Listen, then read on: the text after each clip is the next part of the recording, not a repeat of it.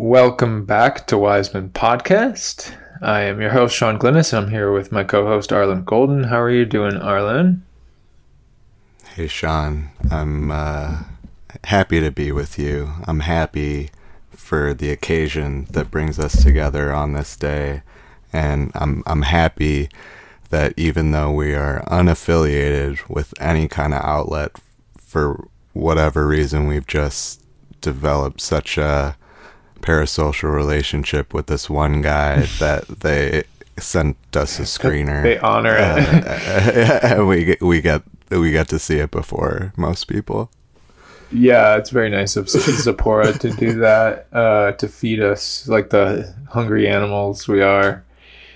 We're here for the special occasion, the small pleasure of discussing on this podcast Frederick Wiseman's new film. Let's hear it. His 47th feature, Menus-Plaisirs Les Troisgros.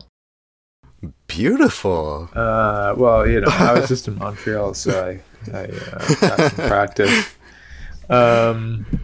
Yes, his 47th feature film, his first documentary since 2020's City Hall, and the follow-up to 2022's Un Couple, which, when that came out, we also were afforded a screener and did a quick reaction, so we're going to do that again here. So this is not an official, the episode on Menus-Plaisirs. It is just our first reaction. We just watched it earlier this week. So we are just sort of digesting it together, like someone would at a film fest to give their capsule review.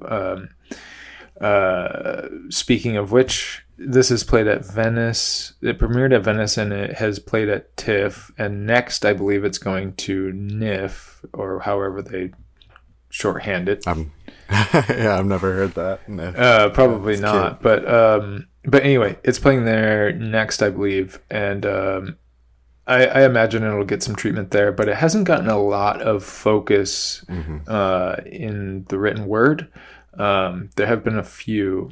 I really liked Christopher Smith, the editor of Outskirts magazine, which is a new magazine. He did a really nice write-up of it. And that's about all I can say right now. I think there's been some other things that have been like, oh, interesting, but didn't former guest Nick Rappold talk about it on his show? Unfortunately not. I mean, I'm sure he will write about it because he has a lot of outlets and experience and knowledge talking about him. But on his podcast that they covered it, he had critic Guy Lodge, or as I like to call him, Man Cave. He had him on to discuss it, but Nick had not seen it yet, unfortunately. But I'm very much looking forward to Nick's takeaway. But yeah, first I'll start with the description of the film, and then we can kind of get into it. But it's covering the Troisgros family in France, and this is what, they're on the fourth generation? I think so. Yes. Yeah. Cesar is the and his brother are the fourth generation. And so it's this family, sort of Michel is this famous chef, and he's the patriarch, and his son Cesar has taken over of this culinary empire. We see they have a hotel that they've built, accommodations built into the restaurant, and it's on this beautiful farm, and it's pretty remote, and which has not always been the case with the institution, but now they have they have a second location that the sort of lesser son cooks at, Leo, yeah. And then they also have a food truck that we get to see very briefly as well. Oh yeah. So it's a big old production, but the main attraction and the thing that we spend the most time on is the 3-star Michelin restaurant And it just kind of like watches the chefs cook and the cooks cook, and looks at how they are designing menus, how they source. A lot of it is about how they're sourcing the products, and yeah, that's really about it. I mean, that's the focus of the film. Yeah, I mean, we've talked about kind of like imagining like a Fred Wiseman film called like Diner or Restaurant, like that this is what we're getting. Food prep and dining has been a recurring theme throughout, many films. But this is the first time it's, center stage. And even though this is like a individual private business, and a family business, and in fact it was under the working title for a while, a family business, yeah. I believe. Mm-hmm. Yeah. This is a documentary by Frederick Wiseman, so the only way to really consider it is as an institution, which, it certainly seems to be in France. We get the shot of the 3-star, certification from Michelin. Michelin Man right on it. Right on it. Yeah, I didn't realize that they did it like that. kind of downplays that. Yeah, right? It's like kind of goofy cartoon guy. And I think I wasn't quite understanding, but I think the plaque they show on the hotel is some kind of, mark of excellence, sure.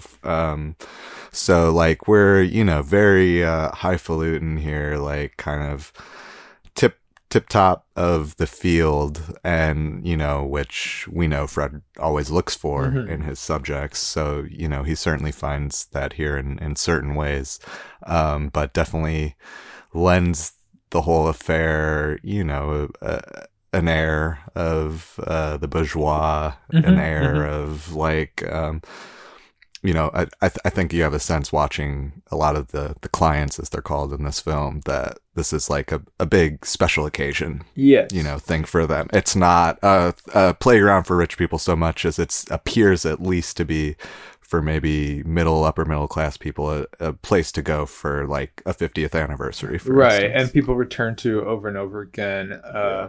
And this is a place that was featured on Netflix's A Chef's Table, the France version, and it gets that treatment there as like this family that sort of like as they would probably put it, like revolutionize French cuisine for a new generation kind of thing, and they were on the forefront of what we think of as like contemporary hot cuisine. Sort of like bringing French cuisine of past centuries to the modern way that we think about fine dining.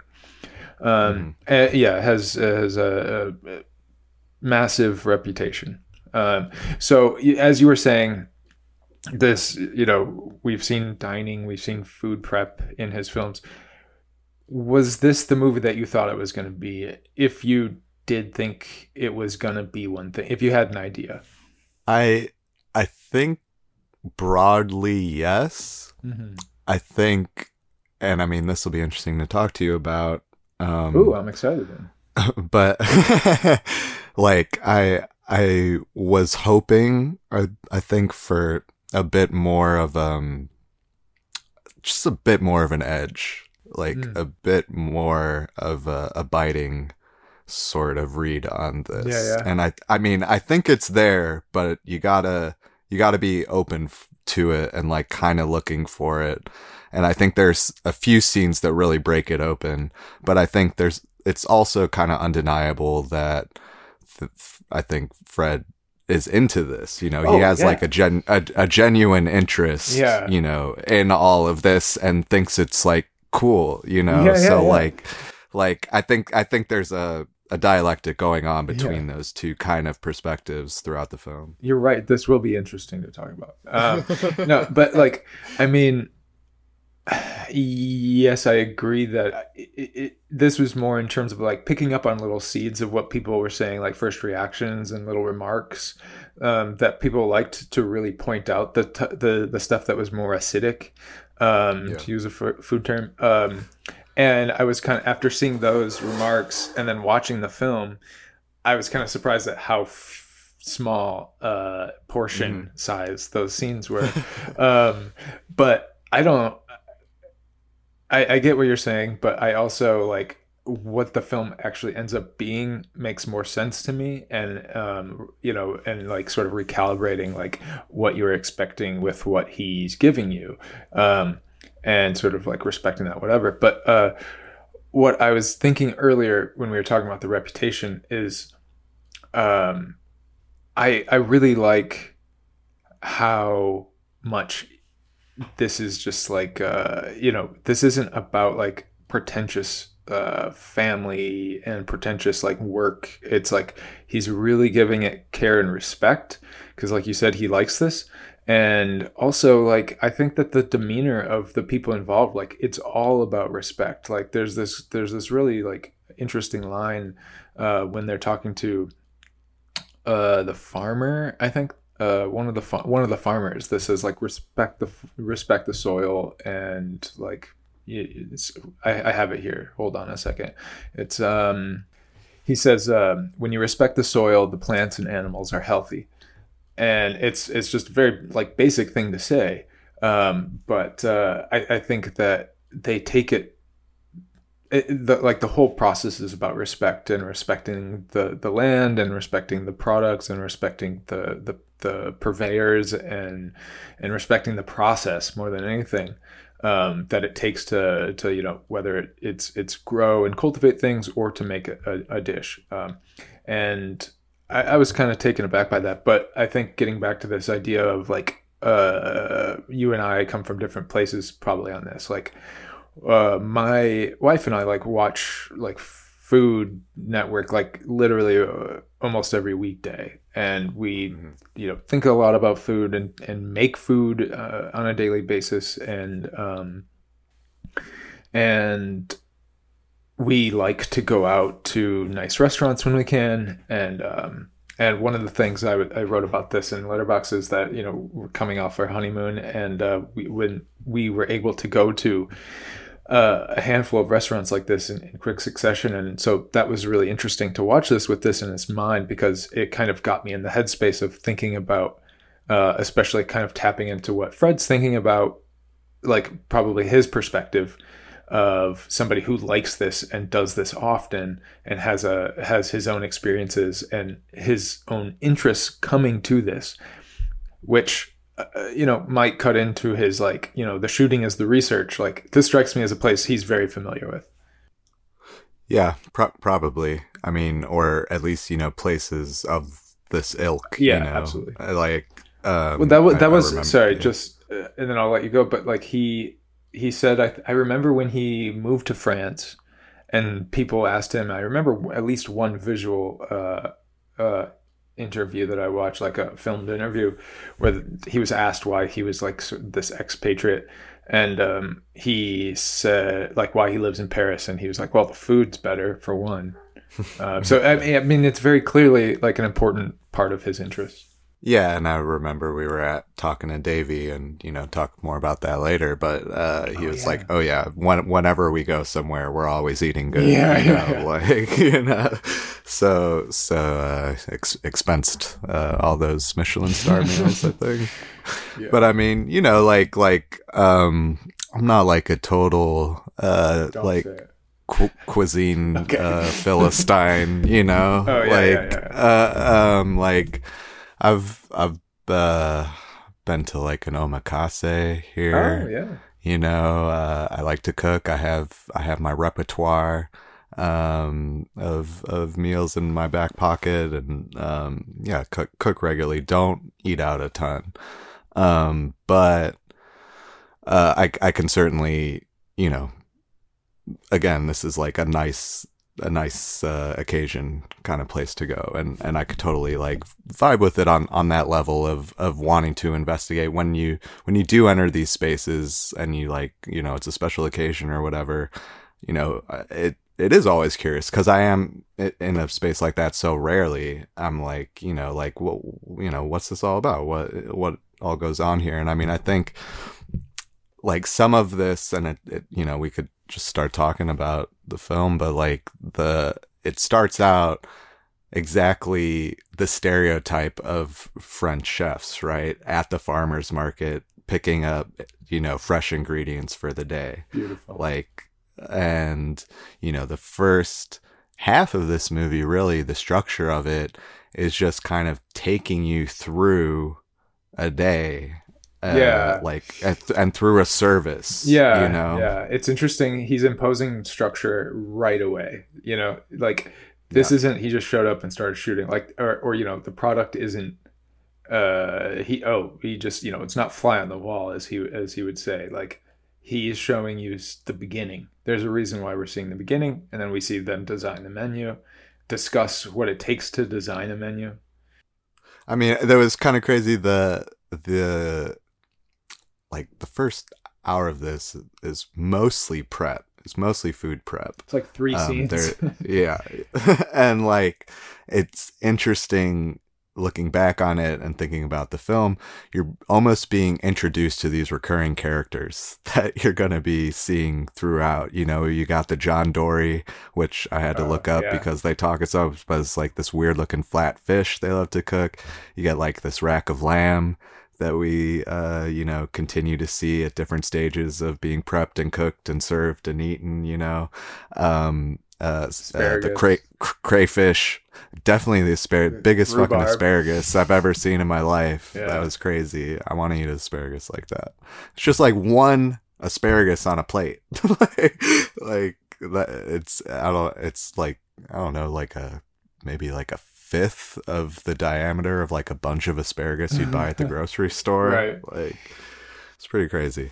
But like the ways that, you know, this is certainly like City Hall, and like maybe we were talking about a bit with Deborah in High School too. Mm-hmm. Like this is like a big celebrity. I think Deborah film. is like, the closest. I think, and this was something that actually I think Christopher Small was saying in his review that he thought it weakened something in his institutional project to like be so close to somebody that like, and clearly be fond of somebody. I mean, he wasn't critiquing the fact that he likes them, but something about the closeness might compromise sort of like his perspective.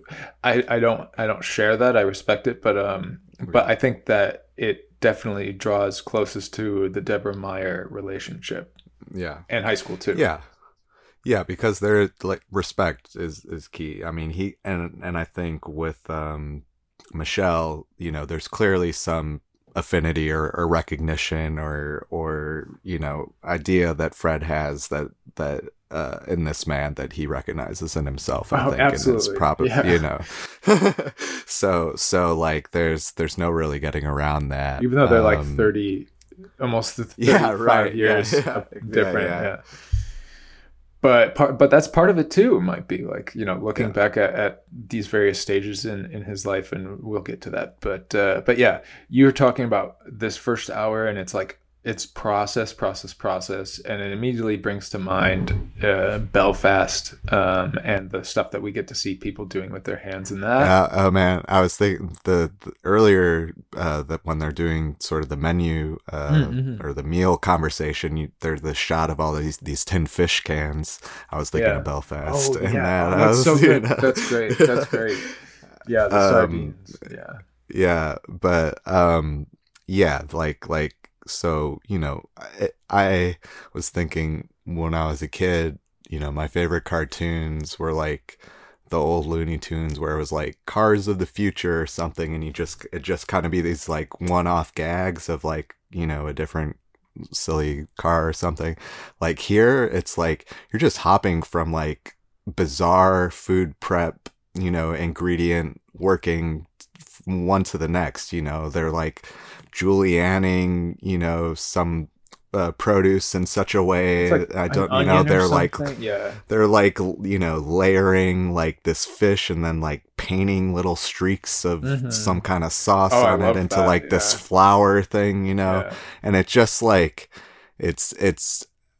I watched a lot of it, like almost my jaw on the floor, just like trying to comprehend what I was looking at, and just like the variety of activities involved. It's just that first chunk is probably where I was most invested, because it's just so enamoring watching all these skilled, experienced people ply their craft in ways that like I don't even necessarily know what I'm looking at. Yeah, it's interesting you talk about the little painting lines on the fish. So it's like fish that looks like it's been wound into like a spiral. It's like a little blossom. Yeah, it's kind of like a blossom, but it kind of comes in like conical, but it's still pretty flat. And it on its own, like it looks ugly, like it's just like raw fish. It looks like raw fish that's been manipulated. But then you see a cook painting little, like, I don't know if it's squid ink or something, but something dark in a very like thin line around it in like these beautiful accents, and in a way that just like totally gives it like shape. Like it makes it look like something interesting all of a sudden by doing these little accents, which, if you want to belabor the point of, or the parallels here, I mean, like Fred's taking, I keep calling Fred, Wiseman is taking like these slices of real life, of nonfiction, and manipulating them in his own way to give them some sort of poetic shape in the same way. Yeah, I mean that whole, dichotomy, you can't get away from that throughout this film. Mm-hmm. I mean, it's just at any time Weissman is looking at artistic processes, and I mean anytime he's looking at processing, full stop, we are being called to think about his process and his filmmaking, and there, it's just on and on throughout the film. I mean, I think there are differences too, certainly, like you were saying earlier, he tends to eschew research and, just go in as cold as he can. Here there's so much preparation and thought put in before, and anything touches a pan, or anything is put on a table for a client, so I thought that was interesting, but, and also Fred is, one very big exception, like pretty much uncollaborative. He doesn't rely on this sort of ecosystem of artisans and collaboration. Exactly. Like he's more or less a one-man band. Which is I find that to be important in discussing this film and the parallels, because we talked when we talked about A Couple, about this idea of family, and family is at the center of this, as well as collaboration. But with A Couple, we talked about sort of like potential ways that he is reflecting on his life that shape him to create that film. And I think that it's very worthwhile to think about, or to discuss, like, why now in his 47th feature, he is so interested in this family, and not only the family, but also the families within the institution, meaning like the collaboration that's happening within the hierarchies of chef and cook, to make something come into fruition, whether you see that as like him reflecting on family or work or both. I think it's an interesting thought. Yeah, it's an interesting way to approach family too, because and I should say the whole point of me bringing that up is that because he works in isolation, like you're saying. Yeah. Yes. And like here, this is a family that, as far as we're presented with, their entire relationship is couched in this a commercial act, and artistic act, for sure. But like, I feel like the only scene that really reads as a family, aside from when they're explicitly talking about, this is my son, my brother, etc., is they're feeding the baby. Yep. Right? Like, and that's kind of this sweet moment of like, feeding my daughter just like my father fed me, just like, But even that isn't he feeding him something like that's like weird? Yeah, like a food that is well prepared. Well, it's like all they got on hand, it's just all this weird like shit. Purees. Some like that scene, 100-year-old cheese. That scene definitely sticks out for sure. But yeah. But I think that it's not the typical family business, certainly, which maybe that's why he abandoned the title. I mean, I kind of like it. Like, I mean, I like this title too, but it's so complex. Like this idea of it feels like it would be more of a double entendre too, because I don't know. You like, work is so all consuming in this, and it's such like Michelle's father, who knows how present he was as a parent, like at that time. And, we can make certain assumptions or inferences, or just think about, what these relationships were like before any of these sons started picking up, a pan and a knife and stuff. But as Michelle says, not all architects' sons become architects. But, these two chose to follow in the path of their father. But I think throughout this, as much as it's clear that they are eminently talented and skillful and innovative and run a successful business here, I was having a hard time locating joy in their work. I think Michelle says something that like, we never drag our feet and we enjoy the work and, et cetera, et cetera. But like, I don't feel, I think there's a remove in this film. It doesn't feel particularly warm in the way that either families or like restaurants generally that I would go to like feel warmth. Well, think about it. Like you think about, I was thinking about this film in the sort of body of like food films, thinking about something like Tampopo, that is like so filled with warmth. And like, I'm looking at Tampopo and I'm like, give me that. Like, I want to eat that now, and like, there's so much food in this film and it's so abstracted and constructed.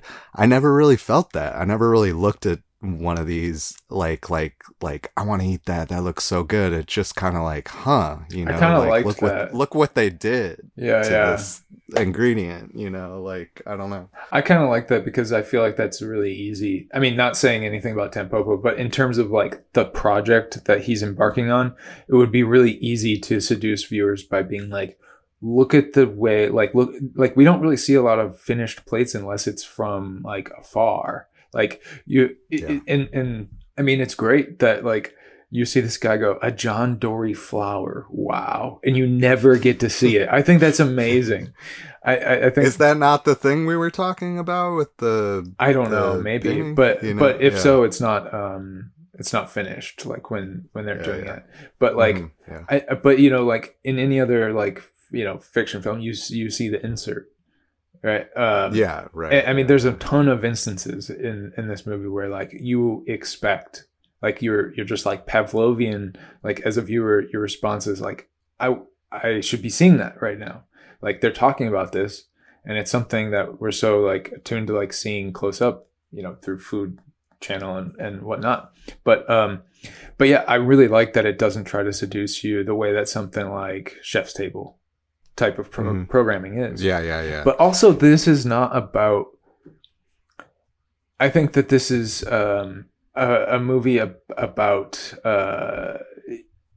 it's a movie about art, in a way, but like it's a film about the artisan, I think, or it's not about the reception. Like we don't get a lot of reception of the art. Like, it's all there on the periphery, the like who's receiving it and kind of, you know, what their general thoughts are. But it's not about the product. I don't think this is a movie about like the artistic product. It's so much about the artistic process that it really does kind of like eschew like the sort of like finality of a lot of these dishes, which goes into like this thing that Michelle is saying about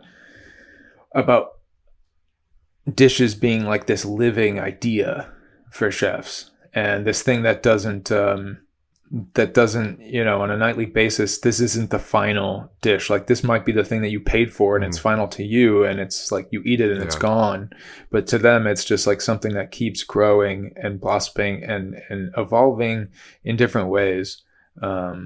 It's interesting, like in some of the kitchen scenes, you know, Michelle will kind of be looking over someone's shoulder or something and be like, you know, is this like always how much salt you put in it? Or like, I know, you know, you figure like by the time they're actually preparing in the kitchen for somebody, you know, who's paying for it, like they have it down, you know, but like, no, like they're always in there being like, like maybe we should do it like this instead. Or like, you know, this is feeling a little overcooked. I'm like, you guys got 3 Michelin stars. You don't have this, like, just like, and that it's interesting because there's so many gaps, even though we get 4 hours and so much of it is about the cooking. There are so many gaps that I want filled, like just watching it, not as a critic or whatever, but just like as a like attentive viewer that's thinking about what's going on. You go, oh, but like we're missing so much between this step and the step we saw previously, you know, like there's so much more to experience in this kitchen. I bet it was hard to kind of cut down. I feel like in any one of this like sort of artisanal scenes, you know, going to the cheesemaker, going to the farm, winemaker, you know, like there's so much more we could have been shown, right? And like I just a little side note, I would love to see some press photos of like Fred in a bee suit.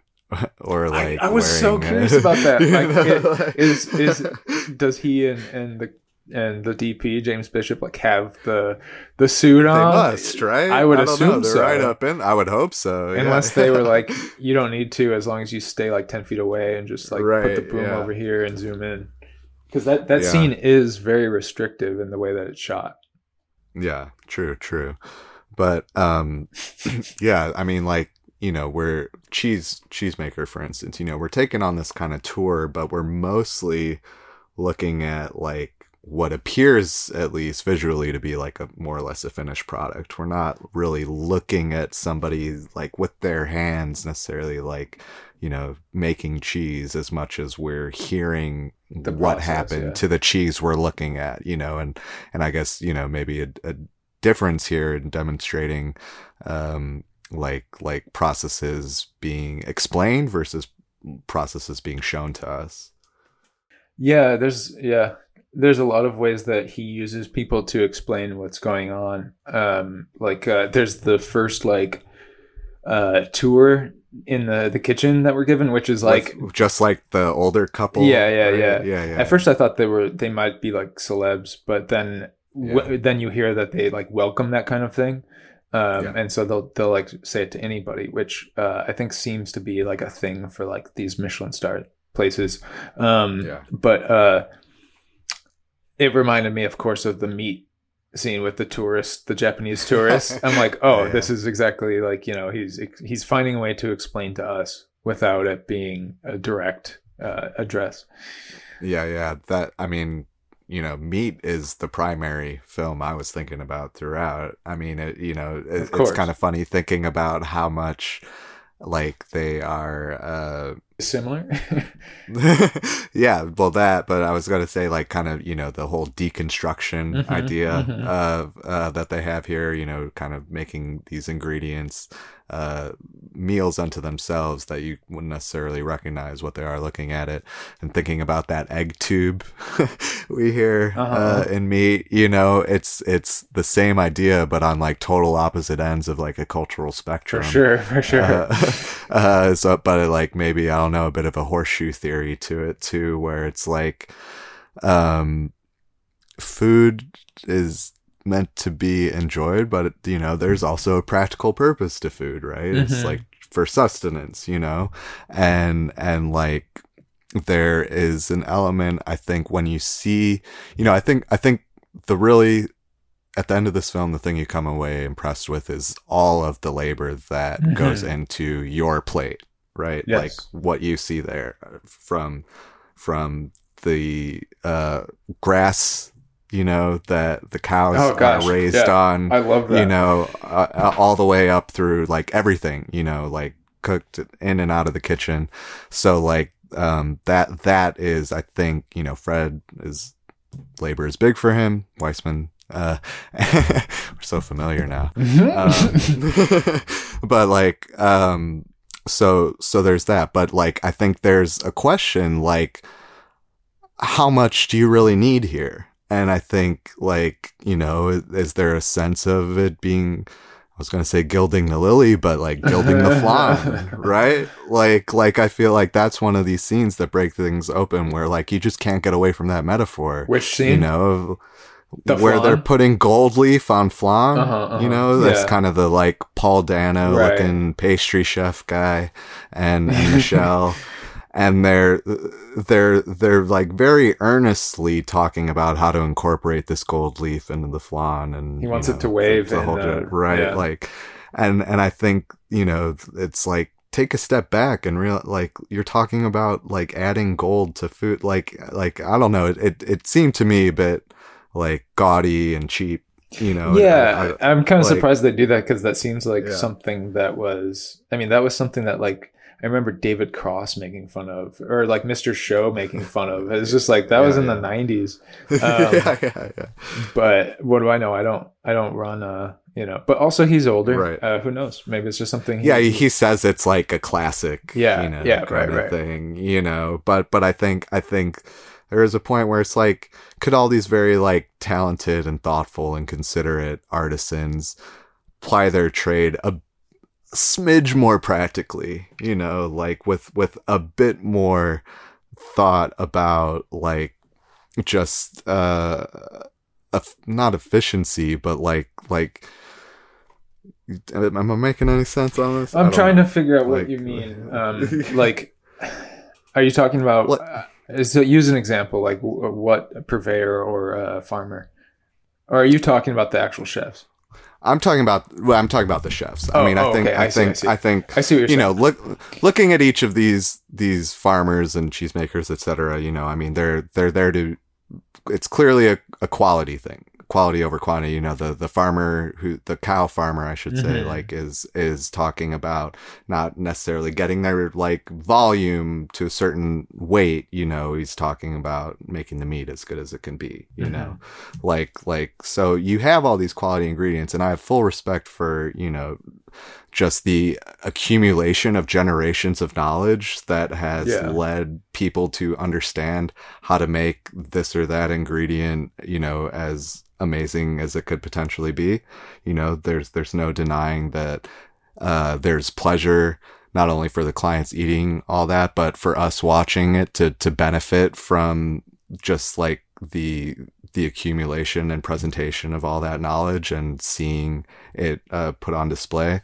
But like, I feel like there's a certain point where you're putting gold on flan that it's just like, let I don't know, like have it, and again, like there's just like, it's so self-serious. There's so little like joy or levity in all this work that like it I feel like there's a point of diminishing returns where something is so labored and considered that it starts to become a bit ridiculous. Arlen, I hate to say it, but you're starting to sound like those reviewers that say, I think he just needs to cut this down, edit this. Does he really need 4 hours for this?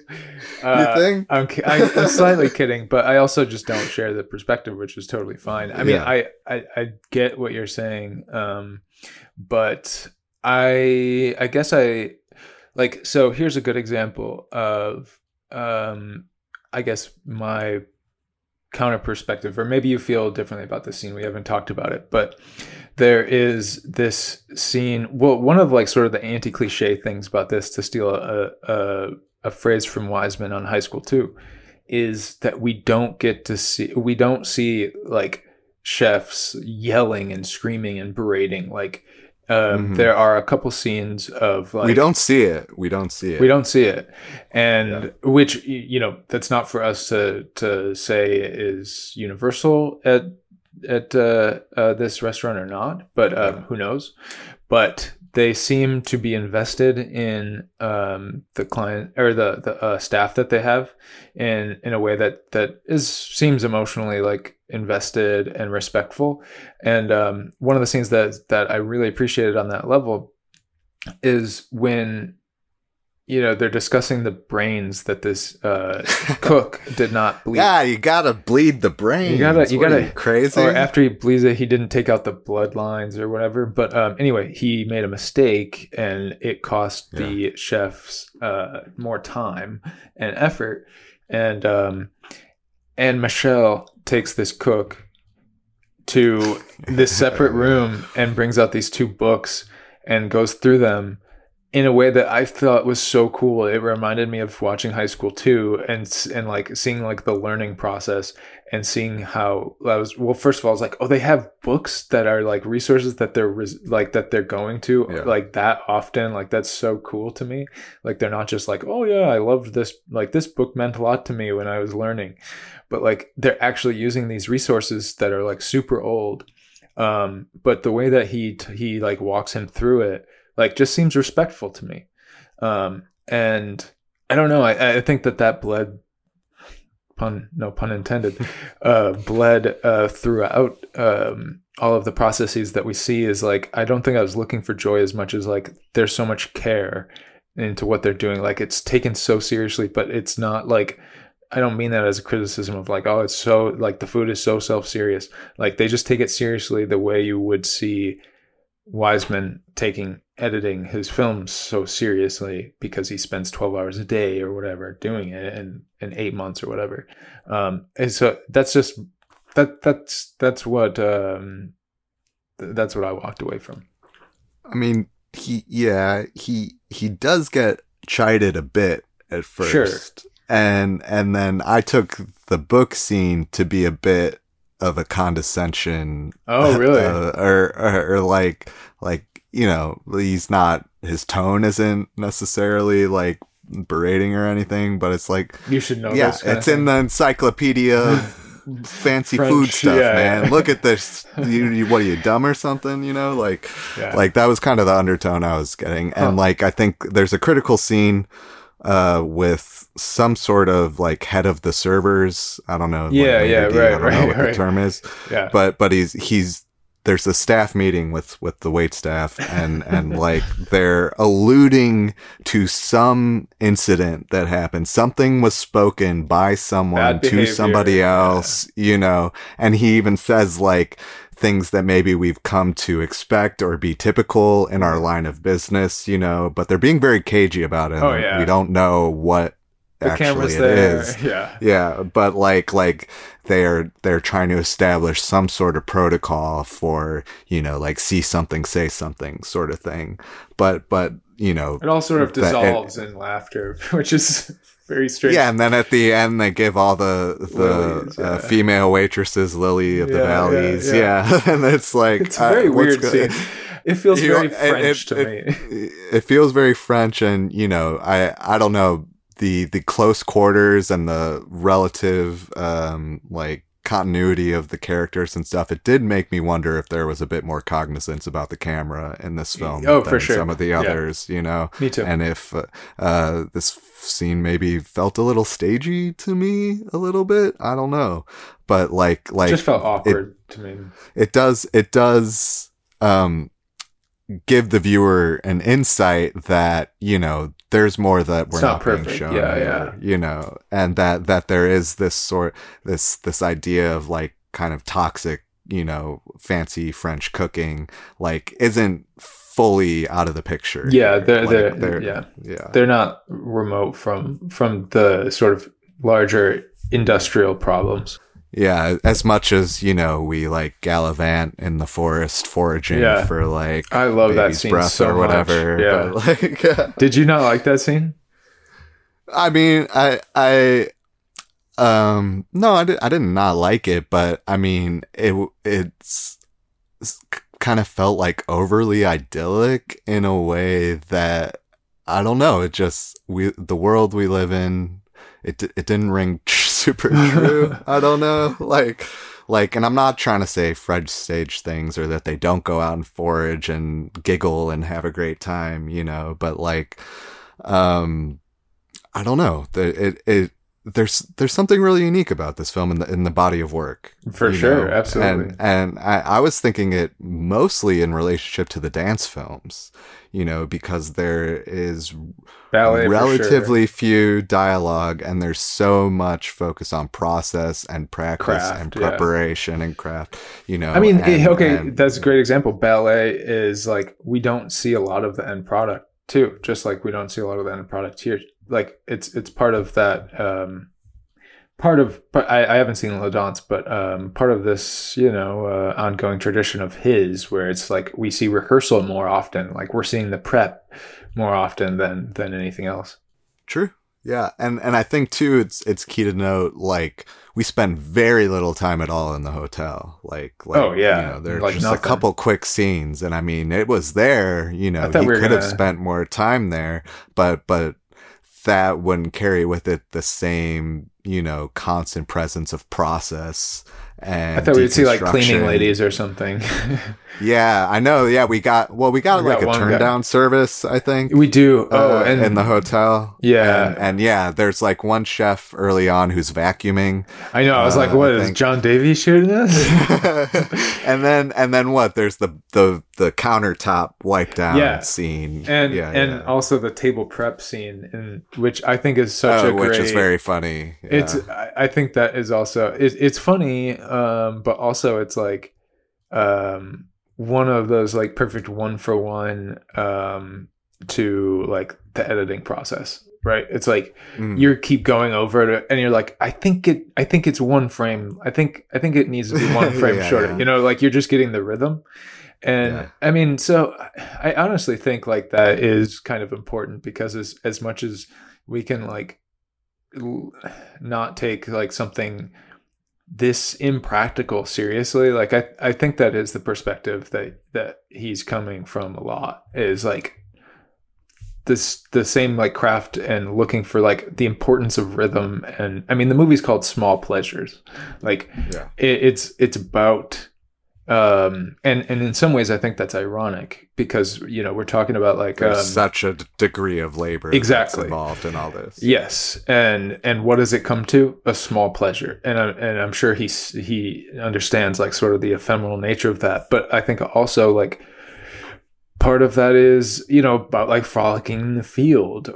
But I also think like this movie feels all about like, the earth as well as the labor, and like trying to enjoy the things that are around you, which might have to do with the fact that he's almost 94 years old. And also I think like, as much as I think it could also be called like old pleasures. I mean, in some ways, like that's what it makes me think of, because, it's about like process that hasn't changed much over the last hundreds of years. And at one point, the cheesemaker says one remark about, he says so much. Like this movie, the first time you see it is just like, you especially with subtitles, you're just like, like I barely like saw like the top half of the screen during the cheese. I had to watch the cheese scene again, but he's just going through so much. And one remark that really stuck out to me is something about like how, like he says like the mules used to carry these like buckets or jugs or something of the cheese at some point in the process, and to further on the process of the cheese cultivation. And he's like, we still do everything. The mules don't carry it around anymore. But that stuck out to me because of how much hasn't changed.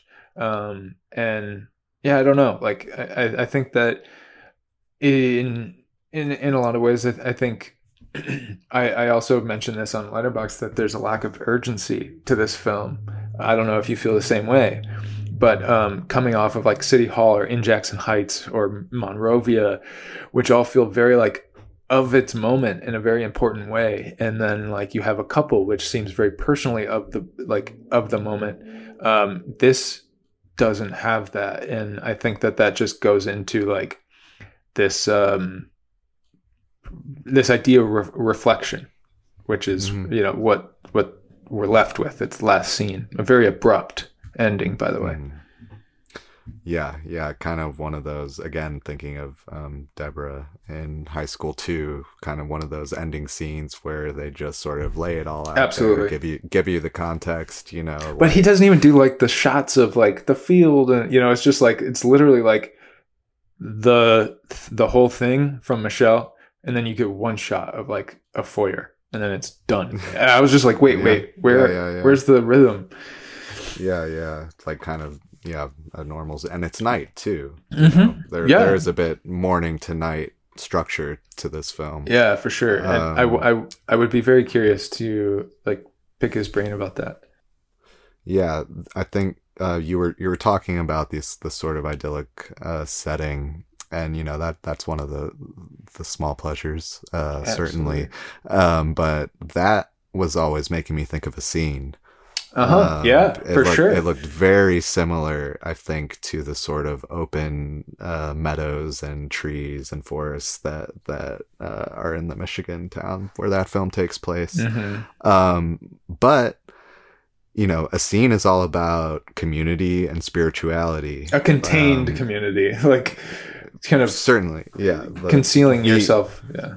It's allegorical. It's a microcosm, of what it is to form and perform community.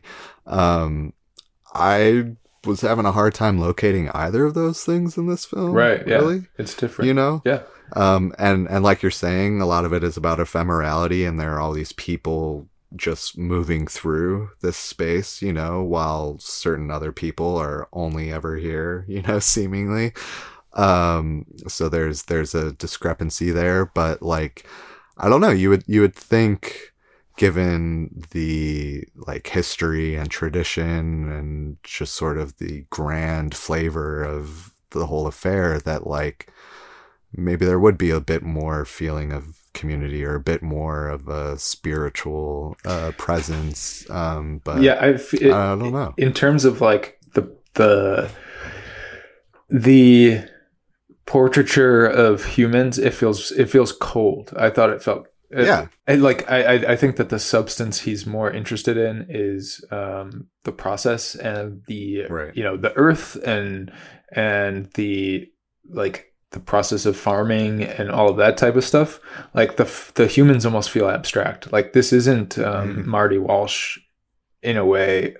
Like even though there are sort of like these, they're both sort of patriarchal figures for different things for each film's subject. That one feels like almost like an investigative film of his personality, and this is not about either of them's personality. Like we get this ending monologue of sorts about Michelle's family, and it tells us so much that we hadn't heard before.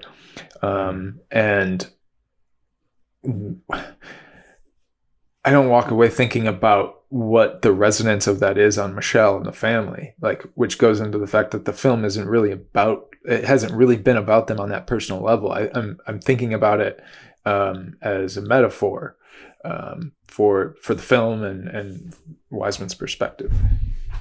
Yeah, I mean, maybe Leo a little bit, but I don't get the sense really of knowing any of these people in any significant way, as much time as we spend with them. And like there's so much performance, every time Michelle is out, just shooting the shit with clients or whatever, it is such like a performance, probably scripted. He's probably saying the same thing over and over, day in, day out, year after year, right? And it's funny because when he's talking to like a German man, or what I think is a German man and a French woman, and he's having to speak in English, and he's trying to tell the story of a dish, like how it came to be and how like it didn't really click with him, and then he saw this woman's like Japanese necklace and whatever. Like he's telling this long story in sort of pained English, and you keep waiting for like the big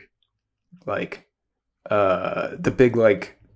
finale like note to like really like tie it all together. And then when he really does tie it all together, I was just like, that doesn't, it just sort of, you saw a woman's necklace and that was it for you. Like it didn't have that like hammer scene, which I think goes to like his performance.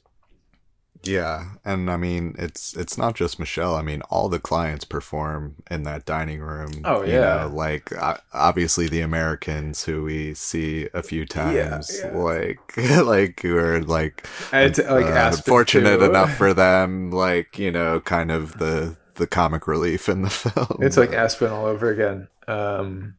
It's like, oh, if he made Aspen this year, this is what it would be a lot of this. Which, I mean, I think, yeah, again, like kind of what I was not expecting, but maybe hoping that would be a bit more prevalent. Yeah, it's funny because that's really the only clientele that are like that. And it's like an Australian, I think, maybe man, and then like 2 Americans, I think, and I don't know what the other one is, but they're clearly like businessmen. And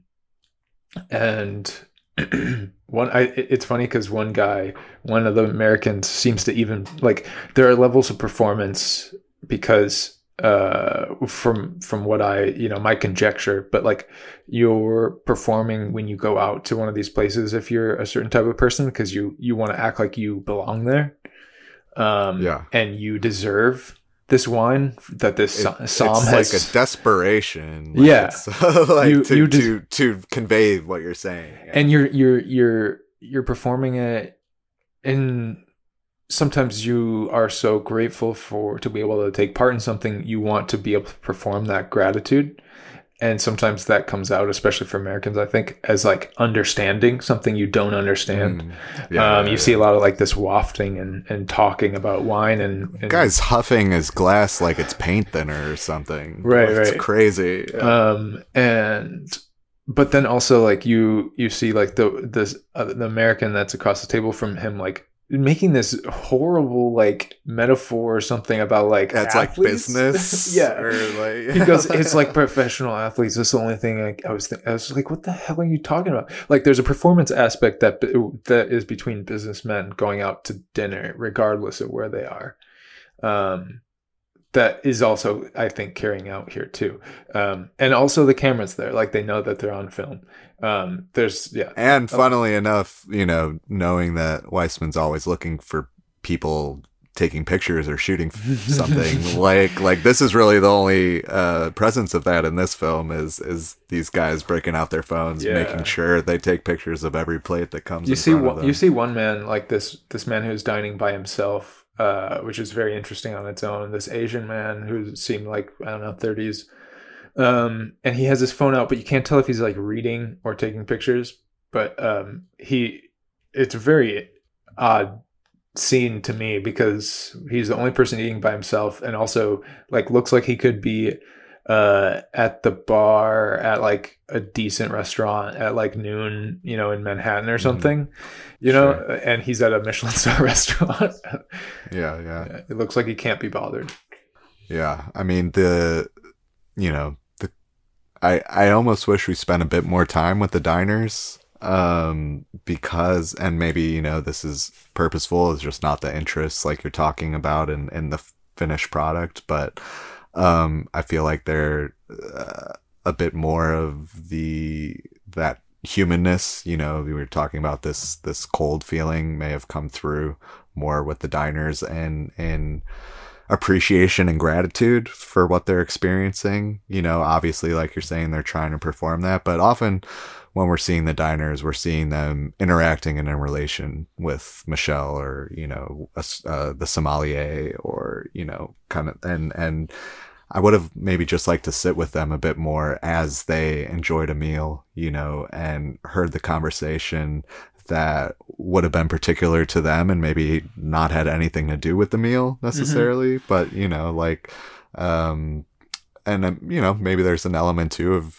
Weisman not wanting to bother these people who just dropped 400 euro on a plate, you know? Like, it's true. It is cool that we get to see the prices of stuff. It's not as expensive as I thought it would be. Yeah.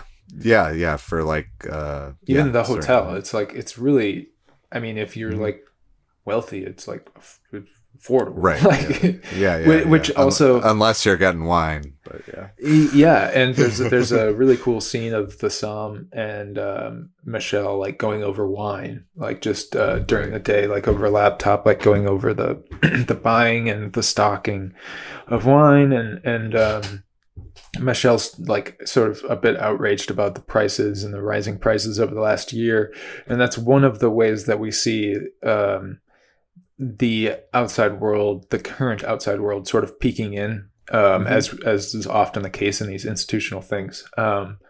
Is like, so we see, you know, we see a benefit, like a Red Cross benefit for the Ukraine, that they're prepping and talking about, very brief.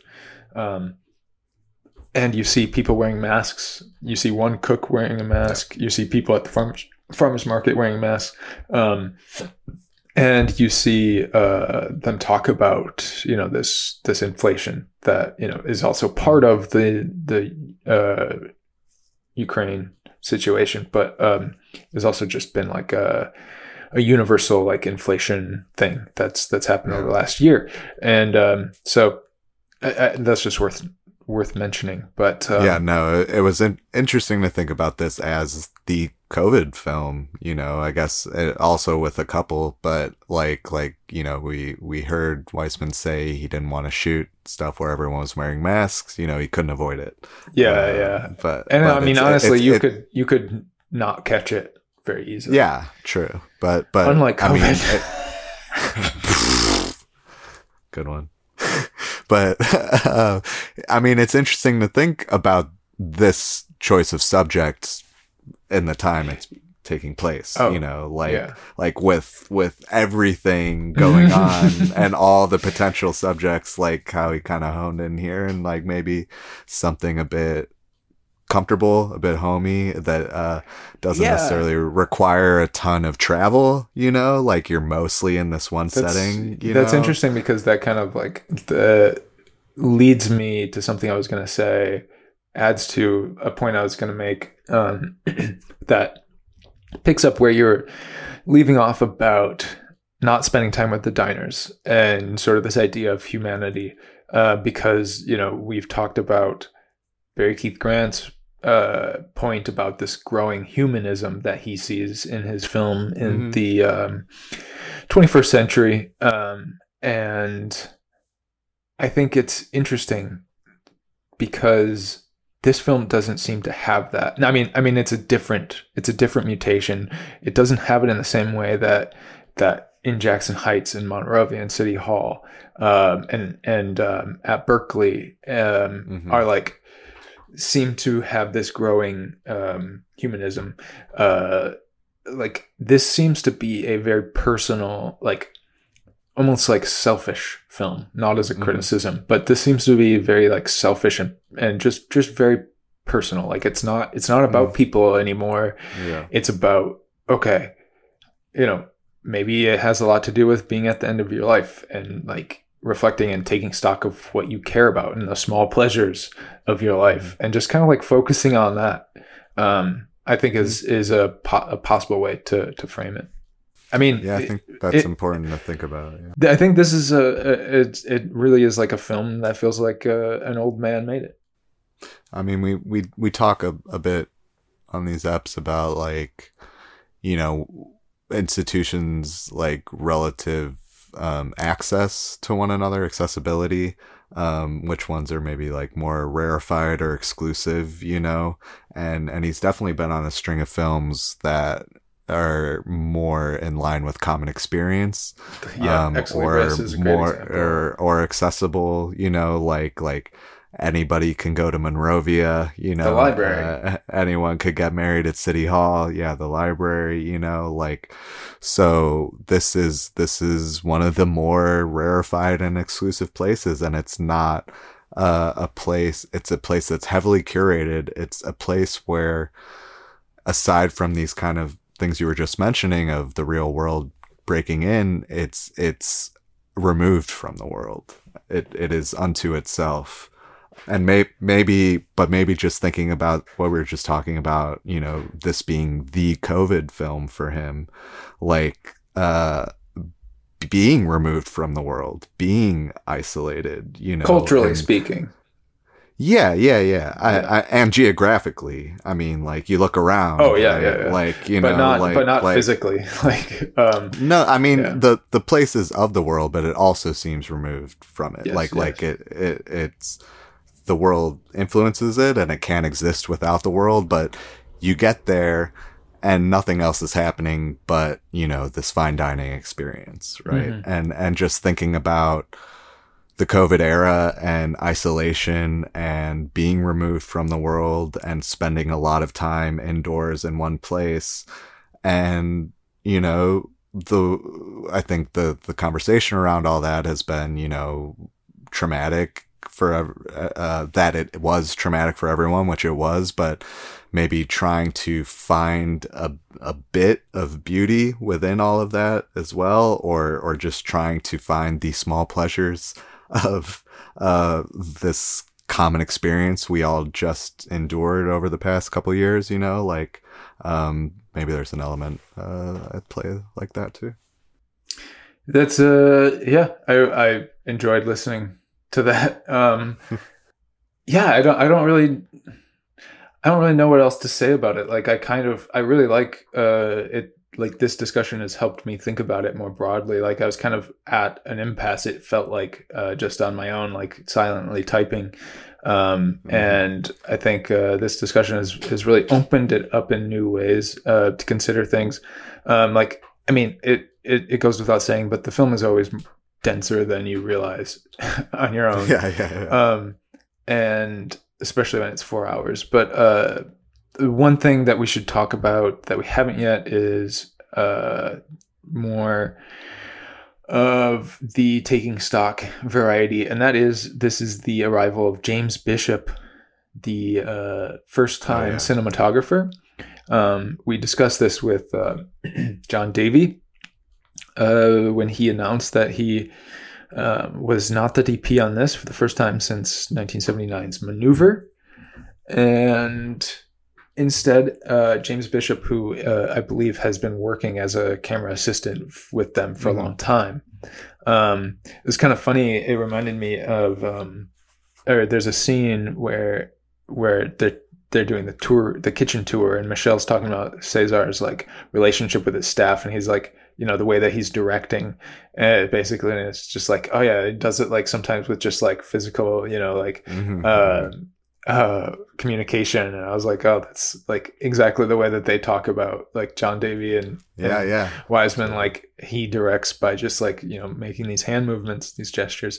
And I wonder if James Bishop and Wiseman have the same relationship, and what that process was like for him to step into such big shoes. But texturally speaking, it's very noticeable right away that we're under we're with somebody else's technique. We get a lot of handheld, but you had a lot of interesting notes that I think were more specific than I could get about what you noticed the differences were.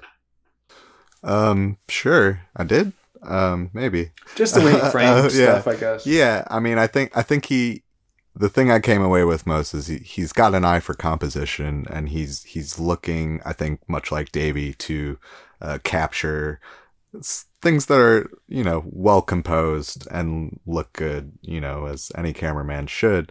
But I think that's mostly where the similarities end. I think he is noticeably handheld in a way that Davey tries to limit as much as possible. Like, we know he's called the human tripod. It's gotta be daunting to be like, I'm taking over for the human tripod. Right? Like, and like, you've talked about, I think it was with Mamber, that, they've developed this style, that runs counter to the sort of typical run and gun direct cinema style.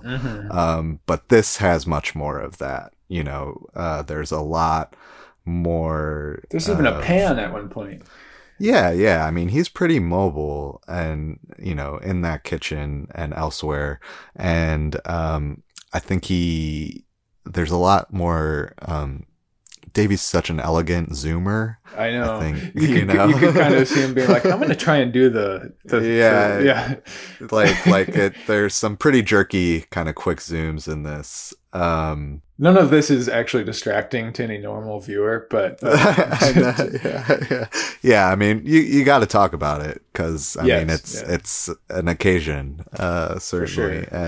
And no doubt it was daunting, and I think the other thing was this what you were talking about, that he likes to keep entire bodies in frame. It seems like I think Davey much more is a bit more tighter. Will kind of shoot torso up. Bishop seems to really like to have an entire person head to toe in the frame as much as he can. There's also less of the noticing like the somebody coming and going in a frame.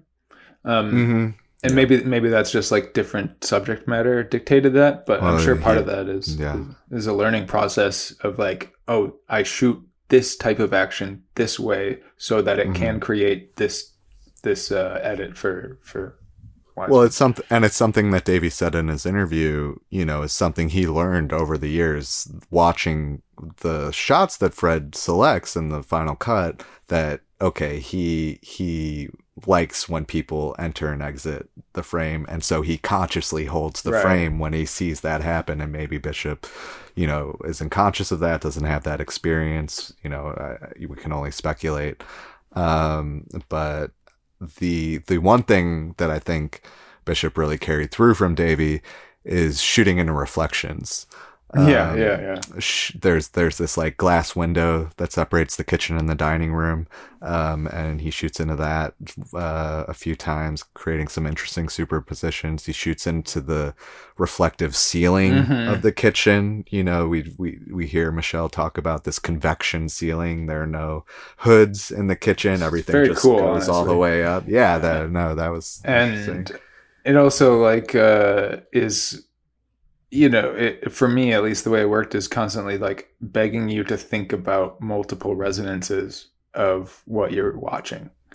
Well, I was thinking there's this one shot where it's wide and he's shooting the chefs in the kitchen with the ceiling reflected above them. And it reminded me of that shot in A Couple that they used for the poster, where she's looking in the pond, and like it's kind of this like playing card queen sort of image. I think it's the press still.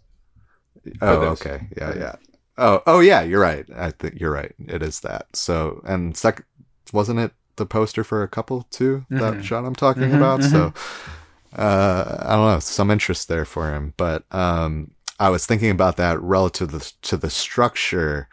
And, I want to talk more about that with you, because like we were saying, the first half is exceedingly linear, especially for Wiseman, and we're really being brought through what goes on the plate, and through this service.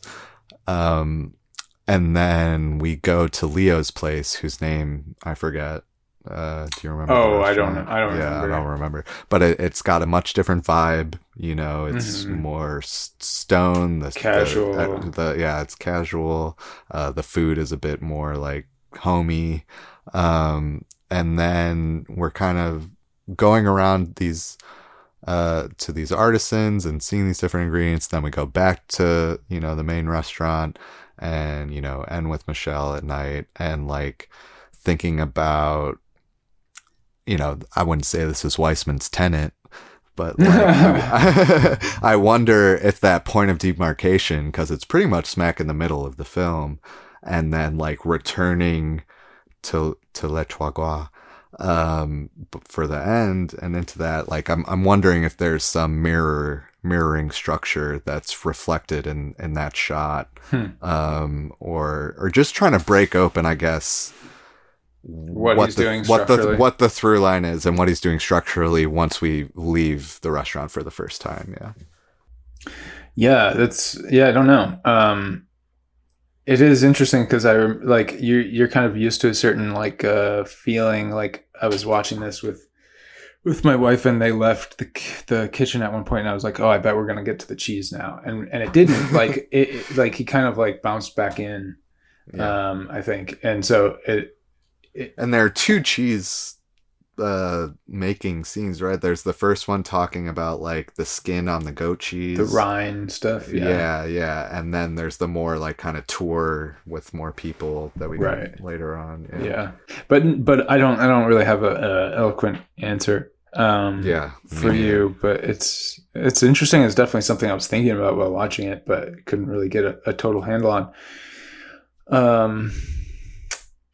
But oh gosh, got to mention the cheese trolley. Amazing, insane. And what do you expect me to do with that? You know, well, I think that's why he showed me all those cheeses. I'm like, just give me the good one. Of course, that's why he, and I think that's why the scene that he chose was a woman who knew clearly all the cheeses, yeah. And it was like comedic effect, but not at her expense. Like the family was laughing at her and making fun of her. But lady loves cheese. She loves cheese. I admire it. It was just like, because it's like, okay, most of them look very like various shades of each other, in certain gradients. But God, what a treat that would be! Amazing. Yeah, there's a lot of different cheeses in this world. Cheese, one of the small pleasures.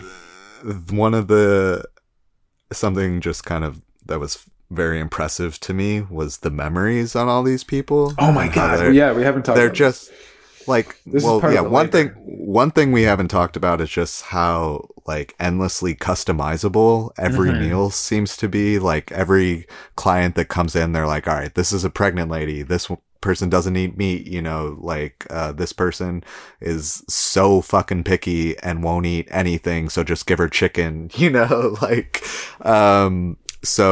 but as they read off the orders, the waiters reading off the orders in the kitchen to the chefs, like they're just like, all right, I need like 3 of these, like, a John Dory, asparagus, blah, blah, blah. And like this one without the sauce, like this one, substitute, fennel for, who knows, whatever. And they're just like, weh. And they're like, carry on. And you're just like, how are they processing and retaining all this information and then like executing it? It's insane. And also on the service end, it's wild too, like just the stuff that they have to memorize. And we experienced this too on our honeymoon, like the nicest place that we went to, like the server just like knows all of the wines by like heart. And it's just like, this is insane. Like, and it's so I remember cool. I had a college roommate who worked at like a normal quality restaurant, and they had to like memorize all the ingredients in like the various salad dressings, because I guess like that people can ask anything, so like I'm sure once you're serving at that level, of course, you're pretty adept at it.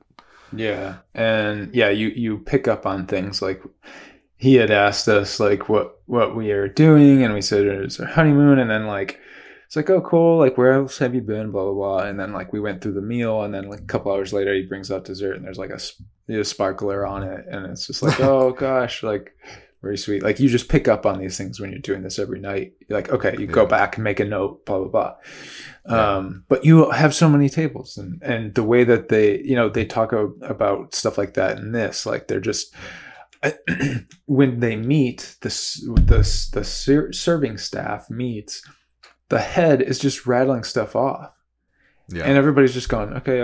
Like some of them are taking notes, but it's just like there's so much information. Yeah. It's quite a talent. No, yeah. I would be out on day one. I know. Just boot me out the door. Insane. Yeah. One thing I want to ask you about, you touched on it briefly. I was kind of seeing this as one of the bit more acidic, as you were saying, scenes, but I think there's a read on it that's just kind of straightforward.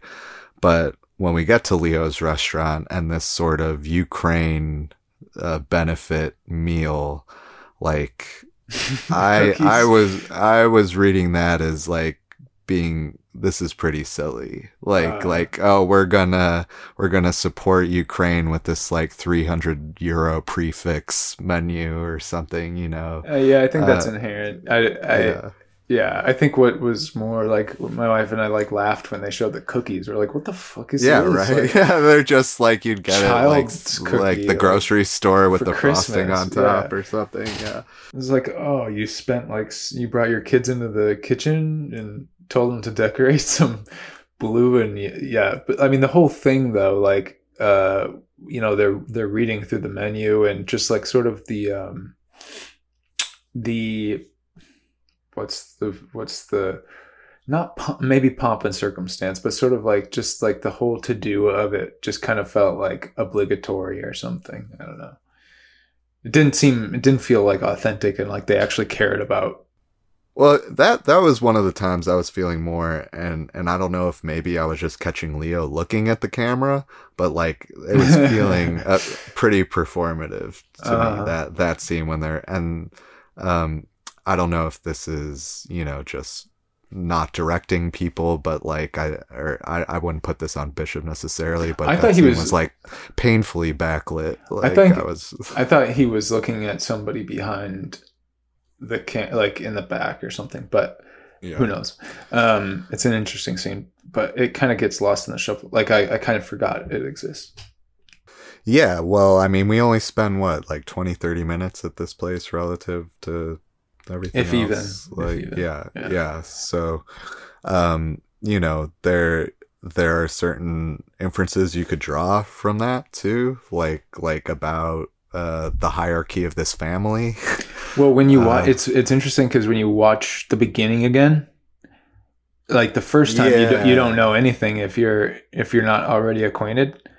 Like you can kind of feel some tension and the hierarchy, just like maybe even less, maybe even like more than tension is just like you feel the hierarchy because you're acquainted with who these people are and the importance that they have within this infrastructure. Whereas when you come to it fresh, you're just like, oh, this is the family. They're designing the menu. It's like, oh no, they're talking to him about his menu at his remote like annex. Place. Exactly. He's talking. He's like, oh yeah, my other son has this other place. No Michelin stars. But, he puts the stupid almond puree right in the middle of the dish. Yeah. Brutal. But I just keeping on hierarchy for a second, and just thinking about that as a theme for Wiseman and like locating the power, right? Like so clear and hierarchical here, right? Like, and there is no resistance, there's no pushback on that hierarchy. You know, everyone is fully compliant. You know, it's kind of what you expect in this kind of setting, but just interesting to think about within the institutional project, you know, when we see that, when we don't. This is one of the instances where, you know, it's top down and top knows best, and you do what the top says. Yeah, for sure. I think that's important to note. Because the chefs the cooks that come through here, like they look up to, and some of them might want to be, you know, chefs. Presumably, right. You know, they're training to be chefs one day, and they take it very seriously. And you don't get something like the basic training guy who's like, this our country's piece of shit. Like, you don't get the guy who's like, oh, this place sucks. Like, you know, whatever. Like everybody falls in line. Like there's definitely a disciplinary, like, up there with ballet. Yeah, like there's an implied discipline here, like docility. Years and years are implied of this training, Yes. right, and education and buying into what they're doing. Yeah. They're here because they want to be here. Right. Yes. It doesn't feel demeaning, but it's also it's worth noting for sure.